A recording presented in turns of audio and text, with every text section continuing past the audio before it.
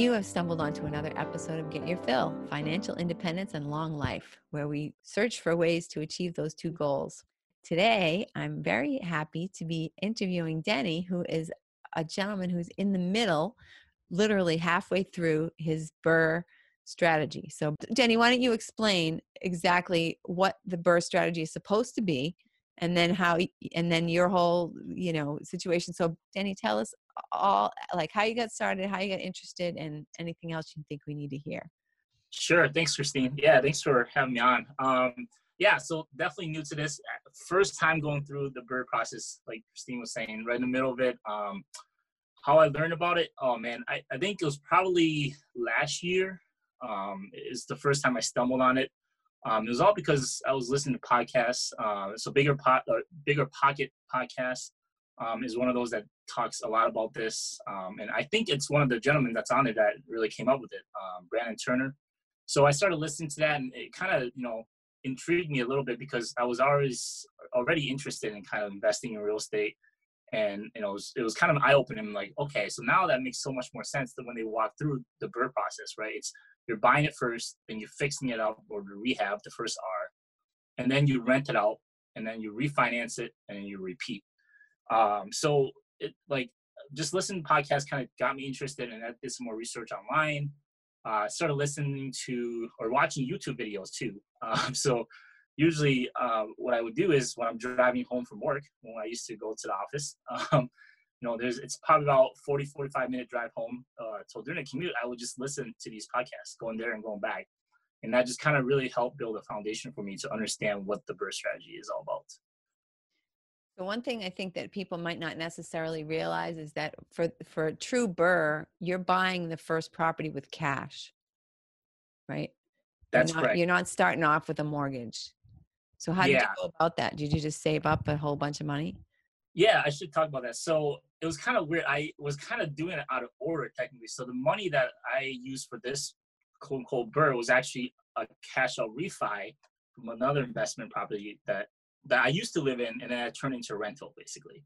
And it was just over time, I saved up, and it was actually kind of my first house in Boston. And I think at the time, I wasn't investing too heavily into the market. So almost all my savings was actually going out to pay down mortgage. So I was able to pay down the principal quite a bit. And then because the property also appreciated, right, given how much Boston property has appreciated just in the last few years, combination that really helped me, jumpstart, the process, so that when I was able to do this full BRRRR strategy, I was able to do a cash out from that property. And then with that money, I was able to go and buy a new property earlier this year. Mm-hmm. And of course, the timing couldn't be worse.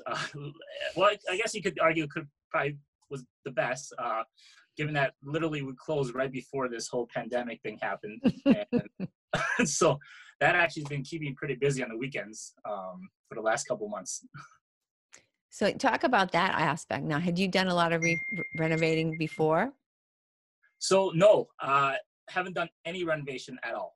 So the first rental that I was talking about that I used to live in and then converted into a rental, luckily it was, already like finished. There was no work that was needed for me to even get it ready for rental, not even a coat of paint. So honestly, haven't even painted a house or room up to that point.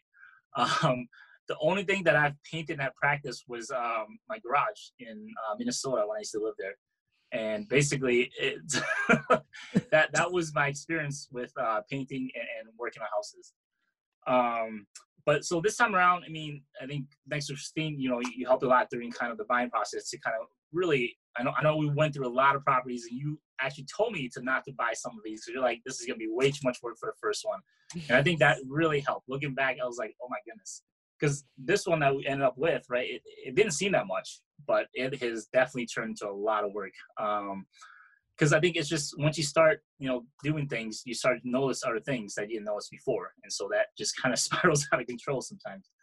But yeah, so to this point, before I bought this property, before, this winter, I haven't worked on any houses, haven't renovated anything. So completely new going into this. Brought the property back in February, and then, at first it was actually just kind of scary walking through. I was like, oh my gosh, like I started to notice it. It kind of hit me after we closed. Like, wow, there's so much more stuff that I didn't notice during the walkthrough. Like as I walked through again, I'm like, wow, there's the ceiling here that needs to be fixed. Because that wasn't originally the plan. Because I thought, oh, the ceiling's not too bad. Maybe we just do a paint real quick. But I noticed that there was actually holes in the ceiling in the closet. So that ended up like, oh, so that was a headache for me. But I was actually pretty lucky because my dad is retired, and basically he was willing to come over and help me because he knew that this was the first place that I bought. And he's pretty handy. He's done a lot of stuff around the houses, but still, this was kind of the first time. And I initially thought, oh, I don't know if I want to do this. I don't want to drag my dad into this. But then as we started talking, I guess it turned into more like, oh, this would be fun. This would be kind of like our little project. We can bond, we can work on this together. And that's kind of what it ended up turning into, if you kind of ignore what was happening with this whole coronavirus thing. Yeah. It actually kept us busy. So he came and visited right before, all this stuff hit the fan. And when he got here, that's when we started noticing, oh my goodness. I was like, you can't go back now until we're done, basically. So, we started out, I think, when we walked through the property, I think we were, realizing, the main things that need to be done, right? You need a fresh coat of paint, needed new floors. We were probably going to, redo some of the bathroom stuff, like, replacing the toilets. And we wanted to update the kitchen a little bit. So that was kind of our mindset when we went into it, thinking, okay, that's not too bad, right? There's only 4 or 5 things. So let's just clarify though, that it's a condo, so you don't have any exterior stuff really to do, right? Correct. Yep. So right now, I know a lot of people have different feelings about condos for investments. For me, it's making sense right now because, just because I'm starting out, it's one less thing to worry about. Like you said, there's not a need to worry about the exterior. I've actually had some pretty bad experience when I was younger, where my parents didn't want to hire anybody to repaint the exterior of the house. And we had to do it all ourselves. So I guess I didn't do the painting, but I had to help with scraping the old paint off the house. So that was not fun when I was younger. So very good point. So being a condo, I figured, it's not too bad. The only thing I had to worry about is inside the house. So when we got into it, I think even the order of it mattered, right? It took a while to even realize, okay, what's the order we need to do things? Because these are the details, right? You don't really hear when you go online to watch these YouTubes or listen to podcasts about the bird process, because it sounds so easy. Certainly you can hire people to do it, but then there goes all your profit, though. Yeah, there goes your profit. And you can't even find anybody right now. I feel it's right. Before all this, there was so much new construction going on. I figured you probably had a hard time getting a contractor. Yeah. And I actually did try. I had a contractor I used to work with because we had a water leak issue, and he actually helped me out and fix up my old condo. But called him, no response. He was so busy that he just never even got back to me. Yeah. So that actually helped, because it was like, okay, there's nobody else to help. You have to do the work now. So, once we got there, so understanding the order of operation was really important, and it was, worth the time to, kind of plan it out. Mm-hmm. So I think we realized that, we need to do the painting first, and then we'll do the floors last, and then kind of fit all the other stuff in between, like after the floor is done or before the floor is done, we need to, put in new toilets. So kind of fitting that in. Mm-hmm. Now, it seems pretty simple, but at the time it was like, where do I start? It was just so much things that you could work on. Yep. And it was important to kind of lay that out a little bit. Yep. Start at the top, right? Yep. Start at the top. That was paint the ceilings first. Yep. That was a big point. And then the other thing was buying supplies, right? That took way longer than I expected. I think it took us like over a week just to buy supplies. I couldn't believe this. I thought, hey, I'm going to have a list. This will be easy. Oh, you get to the store and you realize you forgot this and forgot that, or like you made a list ahead of time, but then there was things that you never even put on the list that should have been on there. And then of course we went to Home Depot, and then I was trying to take advantage of their promotion. They had like, I think $100 off or something. You spent $1,000. So trying to also make it all work in one transaction was tough to hit that threshold to get a discount. So getting the supply was kind of a pain, and then we had to go to different stores to get the floors. By the time we got everything, 2 weeks had kind of passed already. So we were already like almost 2-3 weeks after the closing. So I'm like, okay, I got to get going. And then even the painting took a while because there was actually a lot of prep work before the painting, as I was learning. There's a lot of work to kind of prep the rooms, prep the walls, sand everything down. And because what happened with this place is the previous owner decided to paint one color across everything. That's including the trim, the wall, the doors. It was all one color. And a dark color. Kind of a dark color too. Yeah. So that was a pain trying to kind of turn that back to what, a white color, to make it a little, less dated, basically trying to bring it back to the to the new century. So yeah, that was fun. Doing a lot of that preparation ahead of time before we could even paint. And because, like you said, it was a dark color, it actually required us to do multiple layers. So we even bought the more expensive paint, I think, from Home Depot, that supposedly was saying that any color it will, guaranteed to cover in one coat, but it did not cover in one coat. Yeah. Yeah. So then, okay, now bring us up to the so now the renovation's done, right? Yeah, it's like 95% of the way done. Is what I'm saying. We definitely got through all of the 5 things that we wanted to do, doing the floors and all that stuff. But now, everything looks so nice, but the bathroom floor is pretty old. And I'm looking at it, there's some scratch in my head because it's got these tiles in there. And right now I'm like, oh, do I want to start this whole new project? This wasn't in the scope originally. This wasn't budgeted for. Yeah. So because it looked okay before, right? Because it kind of blended in with everything. But now that the wall is, nicely, because it used to be a brown color, the bathroom. We painted it so it's a nice light blue color now. And now you look at the floor and it's kind of yellowish. It's like, oh, dude. Doesn't go. Yeah, it doesn't really go. So now I'm kind of on the fence thinking about that. And then, yeah, there's still a lot of just kind of cleanup work, just small things here and there. Putting back all the light switches and stuff like that. Yeah. So we're getting close. But I don't think you'll ever be finished. I think that's maybe one thing I learned is you kind of have to go with the budget, go with the plan, and just stick with it. Yeah. And try not to deviate too much. I mean, it's impossible to not deviate. You're going to find new things and you're going to have to do things. But, it's try to stick with it as much as you can. There's always a little bit of scope creep. Before we started the recording, I was telling Denny that I have scope creep even going on in this project that I'm doing in my own house, where the whole bathroom was finished. And then at the last minute, I didn't even decide. I agreed with the contractor when he suggested that I should replace the tub. And now I'm basically going to end up practically redoing the bathroom again. Now I have, I went in there today, after being away for 2 days, and I look where the bathtub used to be, and I can see right down into the basement. Yeah, and that's the one thing I didn't even mention too, is the bathtub in this place. It's those old plastic bathtubs, and before, again, it looked fine because you had this really ugly brown wall. But now that the wall is this nice blue color, like you mentioned, it doesn't, the tub doesn't look good anymore because it's now this yellowish tub that's really dated. So I think I'm finally convinced myself, you know what, I can always do this the next time around. Just kind of wait it out, get it rented if I can, and then we'll go from there. Yeah. So now your next step is to rent. How's that going? Hasn't really started yet. That's really the next step. We're literally I want to finish up these last few things, and I think that's kind of the next step, is kind of get this place for rent. So so far has the process taken? So it's been, let's see, right around, we closed, I think, around February, or first week of February. So it's been 3 months. Yeah. Is that what you had originally expected it to take? No, definitely not. I originally thought it was going to be done in 1 month, right? It's like my head. You weren't even done with the shopping that long. Yeah, exactly. So in my head, that it was like, oh yeah, we can do this in month, no problem.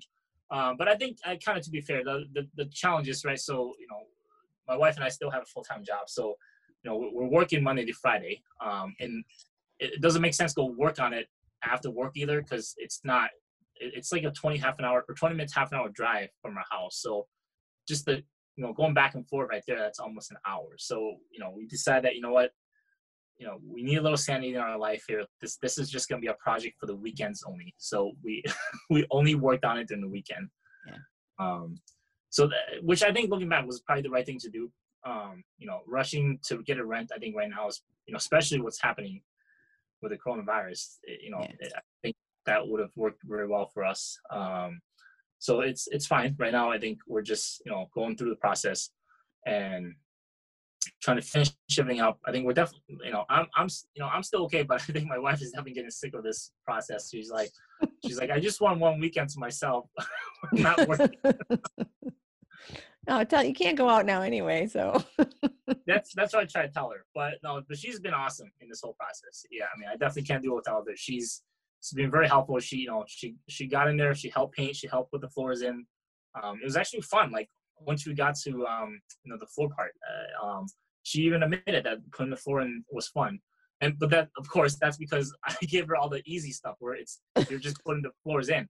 And when you get to a corner or you have to fit it under a trim, that's when she'll leave it for me to do. And sometimes one of those pieces could take like half an hour to an hour, which was crazy. That's the one thing that I didn't expect, like, cutting the vinyl floor to make it fit under a trim. That was pretty tricky. So now a couple things from when you originally started looking. I mean, when you first started looking for a property, you were looking pretty far away from your house, right? Yep. Those good old days. We we're Christine, and we would drive out to Worcester. Oh man, I can't even imagine if we had gotten some in Worcester. This would probably take us a year, to be honest. So Worcester from your house is like what, about an hour? Yeah, it's close to an hour. Yeah. So I mean, the deals were good. I think that's for sure, relative to here. But there was just, I think, a lot of uncertainty. Given that it's a whole different market than Boston, and just I'm just not as comfortable with that market. I think after all those trips, starting to realize, I'm like, okay, it's hard, and it was a lot of those were a lot of work too. I think because most of the ones that we looked at out there were all triple deckers or at least duplexes, and I think that would have been a little too much. Yeah. So from that, so let's stay on the buy and renovate side before we, for just a minute. What kind of advice would you give to people who are, for those two aspects of it, for people who have never done anything like this before but are really considering they'd like to do a BRRRR? Yeah. So I think one of the big things is definitely find a place that. And definitely talk to your agent and make sure, and talk to people who's got advice, like who's done this, and really ask them, the amount of work that's going to be involved. Because everything seems easy when you just do the walkthrough, like, oh yeah, I can do this. Oh, this isn't too bad. And all of that adds up. And so definitely take your time to buy a good, solid property that you're going to get a good deal for. Buy it below market value, right? I think that's the key with all this. Yeah. Is you make sure you find a property that is, it's below market value and needs work. So that's probably the best thing on the buy side. And right, it's buy what's comfortable for you, right? Don't bite off more than you chew. So I think finally, after all those trips out to Worcester, realized, okay, maybe we should just start small with a condo this time around. It's much simpler. So that's what I would say about the buying process. And then the rehab, I think I mentioned earlier, I think it's the same thing. Make sure you take the time to come up with a plan, have a budget, and just absolutely try to stick with it as much as you can. Yeah. And then even though it's a little bit out of order, I think you've already sort of been talking about with some banks about the refi piece of it. Yeah. So I think the reason I can talk about the refi is because I had to do the refi to even do this BRRRR this time around. So I did a cash out refi on the previous property. So definitely, I think all in all, I've gone through the whole process. It's just I did it in different orders. So the refinance part, it was actually is my first time doing a refinance on the first property that I used to live in. And I didn't even know there's a thing called cash out refi up till last year. Seriously, I've bought a few properties up to this point. I've sold, I moved, and I bought a new place. And I didn't even know that there was a thing called cash out refi. And it was, again, because I was listening to these podcasts, listening to these YouTubers, these ideas started to pop in my head. I'm like, oh, so that's how this works. And then I did a little more research on my own to really understand, how cash out refi really works. Because that's the intention behind the whole BRRRR strategy is what you're doing is you're buying a good property and then you're putting the work in and right, but you're actually building equity by putting in that sweat equity. And the cash out refinance enables you to kind of pull that cash out, right? So it's not stuck in in the property. So you're not, investing in it in another property. So with me, obviously with the first property, like, I luckily didn't have to put in work in. Just got lucky, bought in Boston. I mean, we definitely overpaid, but because of insane, it continued to grow. The value continued to go up. So I essentially was able to pull out a lot of that the appreciation from the property by doing a cash out refi. But I think one of the advantages that, one of the reasons I think that, so I don't want to put words in your mouth, but the fact that you paid cash for this new property, even though your renovation took 3 months, you weren't, shelling out of pocket your mortgage every month, right? Yeah, mentally that is a huge factor. It took me a while to get over because as Christine probably remember when we were looking for a place to buy, right? I had already pulled this cash out from the refinance, sitting in a high yield savings account, of course. And Christine and I would joke, right? She would say kind of to me like, "Wow, it must be burning a hole in your pocket," because I would complain to her, I'm like, "Oh my gosh, we had to find something because every day I'm paying for the mortgage on this money that I've taken out." And I think I worked out the math. It was, I don't know how much it was per day. It was, of course, that was some stress that I didn't really need to put on myself. But, Christine was kind of saying, she was kind of joking. It was good. She was kind of walking me through that. But yeah, so it's this time around, since I've, bought the place, I kind of try to take a step back and look at it from a different perspective. I think it's all about your perspective. And this has really helped me at least mentally be okay with this.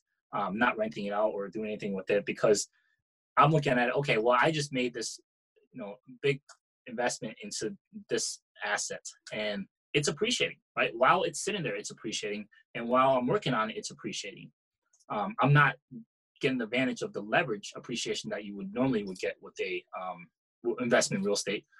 But I'm okay with that in the short term because part of me is also saying, well, what else am I going to do with this money? Am I ready to dump this? Aren't you glad now that it wasn't sitting in the market, Yeah, exactly. So, kind of looking at those different perspectives has really helped. So I feel okay because, there is no rush to kind of jump into that. And the other piece I think that it's important to note about the refi piece is that before you ever go to a bank for this property, you're making it as valuable as possible. Yep. So you're putting, you're not going and buying it 1 month for, 200,000 and then going to a bank and saying, "Oh, I think now it's worth 300,000. So I want," that just, I think makes banks a little bit more uncomfortable. Whereas now you're going to say, "Tell me what it's worth. How much can I get?" when you do your refi, right? Or your cash out, rather. What I'm learning, even kind of, because I did start to kind of do some research to learn about how this refi, the second time around, because the first time it didn't really matter. I've owned that property for a long time. Yeah. This time around, I'm learning, right, you actually need to hold the property for 6 months before you can even do a cash out refi.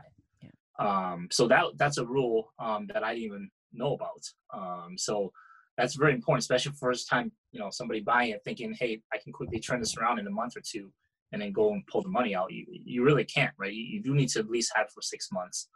And I don't, I'm kind of guessing here, but I'm guessing things are even getting more strict given what's happening with, forbearance and all that stuff. So I feel lenders now are being shy, and I think they're tightening up requirements. So you might even need to, I don't know if it's 6 months now or if they increase that. But one thing is for sure, I think from what I've seen is it's much harder to pull as much cash out too, right? I think there's different tiers. There's a 60% tier, there's 70 and 75. Mm-hmm. I guess that kind of depends on what kind of property it is. I think for a condo, that those are kind of the 3 thresholds. And every one of those has a jump in the interest rate based on how much you're pulling out of the value of the property. So do you feel like, I mean, obviously you don't know exactly what's going to happen with everything, but how much of your initial investment do you think you're going to be able to take out to go on to property number 2 and try to do this again? Um, Actually, I yeah, should first ask, do you want to do this again? yeah, that's definitely still a big question. I think I am, but I don't know if my wife is at this point. So we might need to take a little break. And which is fine because I think you know I'm kind of ready to go back into the market, slowly. So that's probably not a bad idea. But I think I would if a good opportunity comes around, I still would. But it's hard to say because it all comes down to how much you're able to praise a place for. So I'm hoping I can still get 70% of the value back out. Generally, the goal is to get like 90 plus, right? I think for the I think a home run for a burst strategy, you're either 90 plus or even 100% of your initial investment. You want to pull that out, right? That's a huge home run, right? If the only equity in a house is actually basically your sweat equity. Yeah. Yeah. So, and I think from what I've heard too, there's even limitations. They don't let you do a cash flow refi on more than what you bought the property for. So that was I don't something think that's true because I did that. The place I have in New Hampshire, I took out quite a bit more than what I paid for it. So that might have been, I think that might have been the case, but now with all this tightening up, that's Oh, what yeah. I'm hearing now with the Okay. latest, because lenders now are really shy, and that's what I'm seeing online because I've been kind of asking around a little bit, and that's what they're saying is they're not really that excited about giving you more than what you paid for it at this time. Mm-hmm. I'm sure, yeah, it was probably fine a few years ago. Yeah. But with forbearance, I think it's making a lot of lenders very nervous. Yeah. So, what are your plans as far as the rent piece of it? I'm still kind of working through that right now. I think we're toying around the idea even. So now this is a whole different realm. We're thinking maybe we could even move there for at least a year or something to get a better interest rate. So we're still thinking about all these different options. Just I think we're able to, given that right now we don't have any kids and it's it's close to our house. So it makes a lot of sense maybe just to move there for at least a year and get a better interest rate. So those are all options I think at this point to be considered. But yeah, we're still trying to kind of figure that piece out. Interesting. I didn't know you were thinking about that. And then so you'd rent out the condo that you're living in now? Yeah. That's just a recent thing we started considering just because, we're seeing a big difference in the interest rates and stuff. So. And you did such a beautiful job fixing it up. Interesting. Okay. What other things have you learned? What other surprises? What other kind of things that when you look back, you think, wow, I just had no idea that this was going to happen or that this what it was like or. Yeah. So let's see. I think the floor was definitely an interesting one. So, this place is very unique, Christine. I think if you remember, they had like this linoleum layer down, but what happens when we started to work through it, we saw that there was a section of it that actually had tiles underneath it. So they put tiles and then they put linoleum on top of it because I guess there were two ways to chip it out at the time to remove it. So now that kind of poses a problem for us. We got uneven floors. Then this again is in the living room. So it wasn't like you can put a transition piece in the middle of the room. Yeah. And if we didn't do anything, when we put down vinyl floors, you're going to get, different levels. Yeah. So that was kind of a big challenge and a problem that came up during this process. And we're sitting there kind of like, oh, what do we do? Because I was on the fence. I didn't want to go through to remove the tiles. Yeah. And I'll tell you, moving tiles was no fun because we ultimately decided that we didn't have a choice. If we wanted to have, the floor to be done right, it really needed to remove. Yeah. And so it actually stretched from kitchen out into part of the living room. So to do that, we literally took a chisel and a hammer and spent a whole day just chipping away this tile that's been glued to It was the like subfloor. vinyl tile, right? Like peel and Exactly. stick sort of vinyl tile. Yeah. It wasn't even peel stick. I think they even use like this extra chemical plaster to glue it down. So Oh I boy. actually buying some of those peel stick for a different part of the house. But so those they don't stick on as hard as these did. These actually had like an extra yellow like glue that they use to put the tile down. So we tried it. We initially tried the heat gun, thinking that that was gonna be better, but it just made things worse. It actually it made the smell. Reactivated the glue. Yeah, activate the smell. It just and it didn't speed up the process any because it's still required you to manually like scrape it off the floor. So we finally abandoned all that and spent literally a whole Saturday just sitting there on our knees and our butt, just chipping with a hammer to remove the tiles. So that was definitely not in the plans.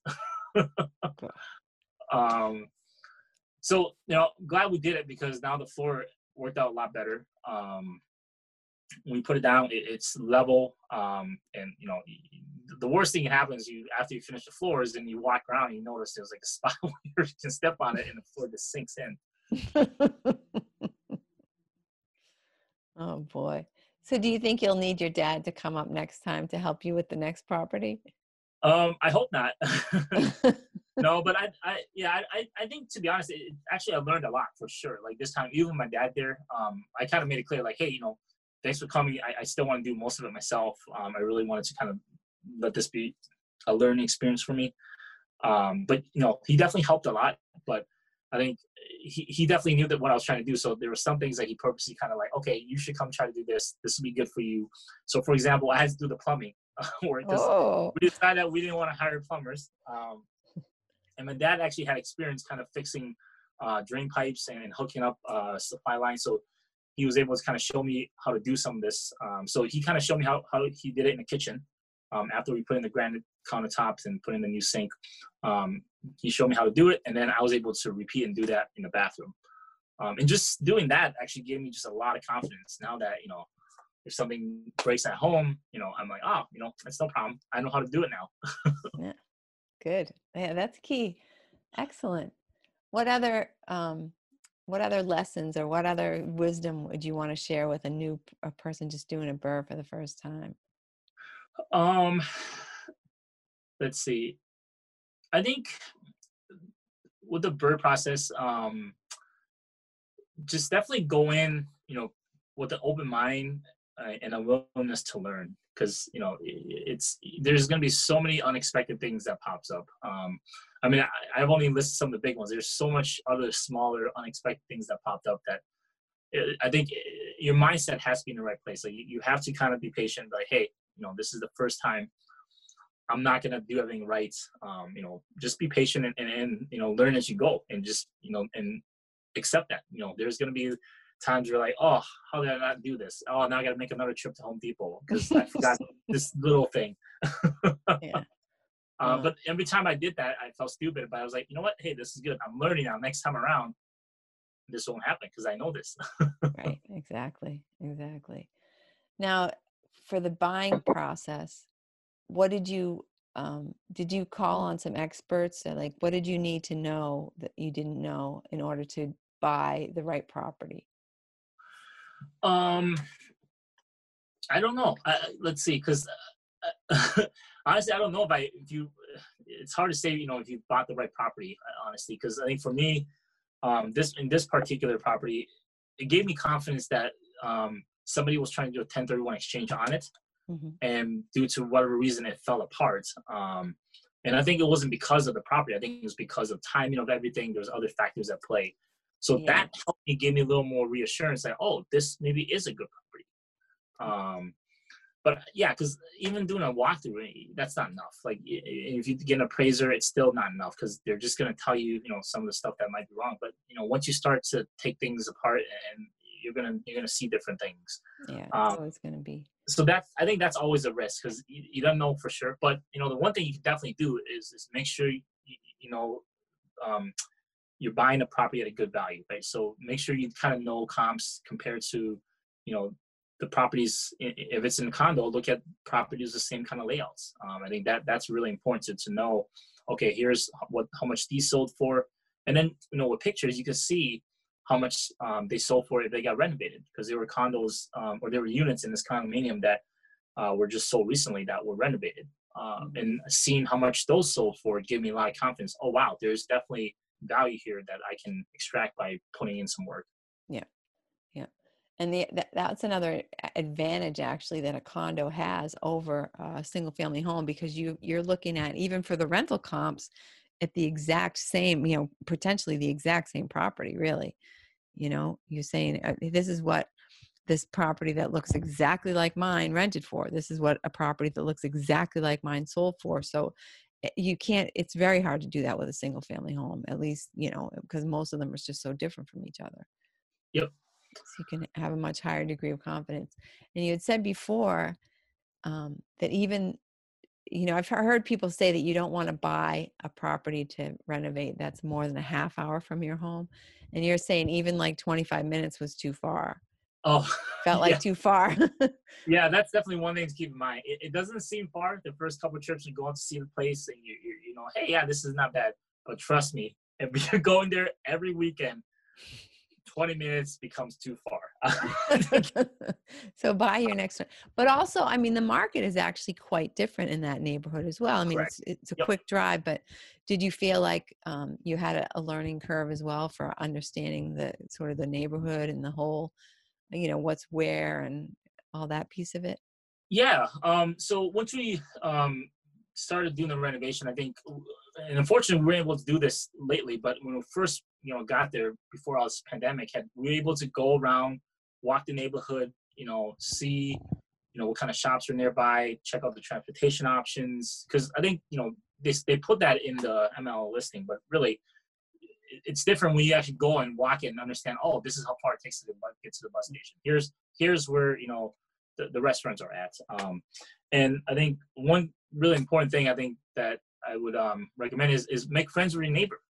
So especially if, like for me, I as soon as I moved in, I ran across my neighbor and I said, hey, hi, my name is Denny, and just introduce yourself and basically get to know him and try to exchange contact information, because you never know. There might be instances where you need them to help you out if you're not at the property, and you're still in the renovation phase. And I actually had an experience with this. I wish I did this now in hindsight, because we ended up getting some stuff shipped from Home Depot that was getting there. And because the Home Depot delivery guy, I don't know what happened. They missed or they came too late. We already left on a Saturday or Sunday. And I think that was the plan. I was timing it so that it gets there on Saturday and we're going to be there. Well, they decided to not deliver until like 10 o'clock at night. We had already went home. So now we're like, oh, what do we do? So we ended up, having to wait until the next morning. Well, what happened was actually they didn't deliver it. So this time, or there was two instances. One time they left it outside. So the next morning, thank God, nobody took our stuff. The second time, they just didn't leave it. They left a sticker saying, we'll have to try again on a Monday or Tuesday. And we're like, well, great, we're not going to be there. And what was worse, it was going to be raining that day. So I had to leave my house just to drive over there to bring the stuff inside the house and come right back home. So had I met my neighbor earlier, it would have been nice. I could have maybe texted her and be like, hey, can you do me a huge favor? Can you just take the stuff inside so it's not getting so stuff, small stuff like that. Yeah. Interesting. Yeah, those are the kind of things you don't necessarily think about, like making friends with the neighbors and stuff. But I think it's really important to, I mean, even a few streets over could be totally different. So to walk the neighborhood, I'm really a big fan of going places at night and just sitting there in your car at night and seeing, like, do I feel scared? Am I afraid to get out of my car right now? How do I feel? Are there like creepy people kind of walking around or whatever? You just have to feel, I feel like, I mean, maybe it has to do with being a woman, but I feel like I need to feel good about this neighborhood. I don't want to own a home, a property in a place where I don't want to go after dark. Yeah, that's actually a really good point. Yeah, going at night is definitely, you get a different perspective for sure. And I think you actually had given me this great advice, was actually call the police station just to see, hey, how is this neighborhood? How is this particular unit? Have you had any issues with, calls from this condominium? Have there been issues that you've run across? And those people are very happy to share with you. And Yeah. so it's a little unconventional, but it's a really helpful way to kind of get a better insight in the neighborhood that you're buying into. Yeah, that's a good point, because there's things that the real estate agents can't say. There are things that a neighbor may not be comfortable saying. And but the police, like I like to call the police department and say, would you let your daughter, buy a home and live alone in this neighborhood? And, if they're like laugh and say no way, then, Yeah. okay, well, I may Yep. not want to buy in this Yep. neighborhood, right? And it's all about your tolerance. But I think especially for new investors, you don't want to be like creeped out by your own house. Yeah. That's a really good point. Any other things I should have asked you that I didn't think to ask you? Anything else that is important? I think maybe good to talk about screening tenants. Maybe if you had, I'd love to hear some advice from you as well. Because obviously, I've done one. I've learned obviously the importance of credit scores and whatnot. But being that Massachusetts is very unique and very pro renter, Yeah, there's a yeah. lot of things to watch out for, I guess, when you're screening tenants. Yeah, Massachusetts is one of the most tenant-friendly states, and it's extremely hard. Once you rent an apartment to somebody, it is very difficult to get them out. And even if can prove that they're not paying and you take them to court, the court is most likely going to say, oh, why don't you give them a break and give them a year to find another place or whatever. And all this time you're like losing your property because it's just not really fair to the landlord. But and for that reason as well, I mean, there's a lot of fair housing aspects that you want to take into consideration. So my biggest piece of advice, first of all, would be to make sure that you treat every applicant the same. Sometimes you might have a tendency to say, oh, my friend at work told me about this person, so I'm not going to bother to run their credit because I'm sure they're great. Or, that this person seems really, friendly and nice, so I'm not going to bother to go through the same procedure. But, to like, I would have a questionnaire for checking references so that you're Mm-hmm. always asking their references the same questions, Mm-hmm. and also have a questionnaire, like the same application for everybody and the same criteria. So if you're going to make a rule that the credit has to be above this amount, everybody you ever rent to should have credit above that amount. And Yep. I would recommend documenting, like, this is the criteria.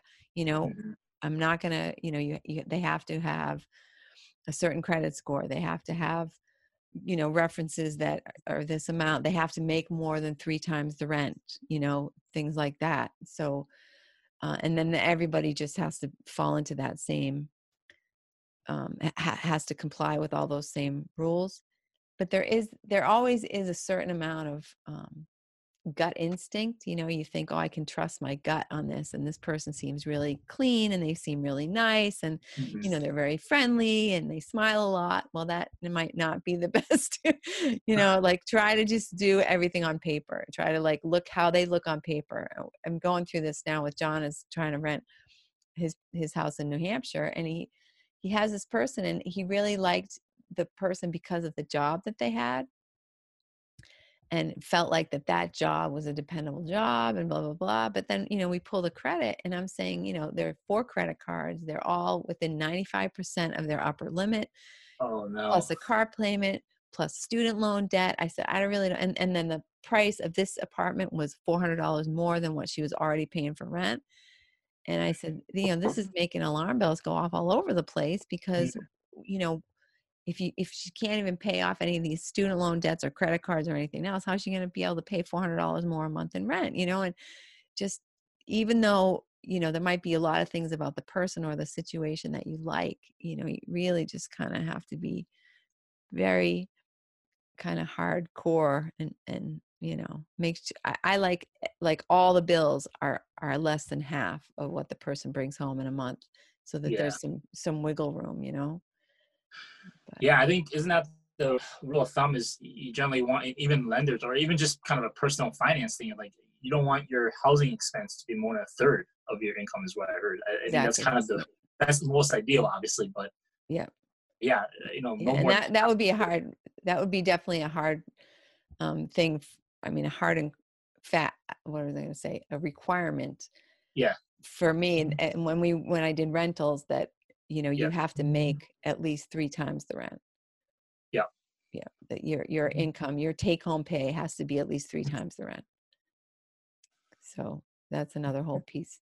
But then if you do, like if you have people who have vouchers or housing assistance and something like that, where you're going to rent to someone who's on Section 8 or some other type of a housing program, a lot of people say it's not fair to look at people's credit when they're in that situation. But a lot of the landlords who I know who deal a lot with Section 8 say that they look at credit and they really, check the references very carefully. So that would be a big piece for me. I mean, if they don't have the credit, or if you're in a situation where they're only paying 20% of the rent or whatever, and the rest is coming from some kind of a voucher, you still want them to keep the apartment really clean. You still want to make sure that you're not chasing them for that 20%, whatever. So checking references and giving them, asking questions in a way that allows them to give you information without violating. Like there's certain things you can't say as a landlord. You can't say bad things about people, but you can answer certain questions that, they can answer certain factual questions, even like, would you rent to them again? And that might not be the landlord where they're living now. You might not get that answer from, but the one before, if this person wanted to come back and live with you again, would you hesitate? I mean, but that's actually one thing you can Google, is to look at the questions that, good questions to ask when screening tenants. Good questions to ask the references. But all right, any parting thoughts? No, I think we kind of went through it. Obviously I'm still learning, so it's still going through it. I'm sure my perspective is going to be a little bit different in a few months. Yeah, we'll have you on again in a few months. You can hear how the next, okay, we're completely done with the BRRRR, and now we're thinking about repeating. We're at the repeat phase. Yeah. All right. Well, Denny, thank you so much for joining us today. And thank you, listeners, for listening. Be sure to join us next week. We're going to have Lynn Bagby is going to join us, and she's an expert in doing 1031 exchanges, which you might want to do someday, Denny, where it's a way to legally not pay any taxes, any capital gains when you sell one piece of property and buy a similar one. So be sure to be here next week. In the meantime, have a good one.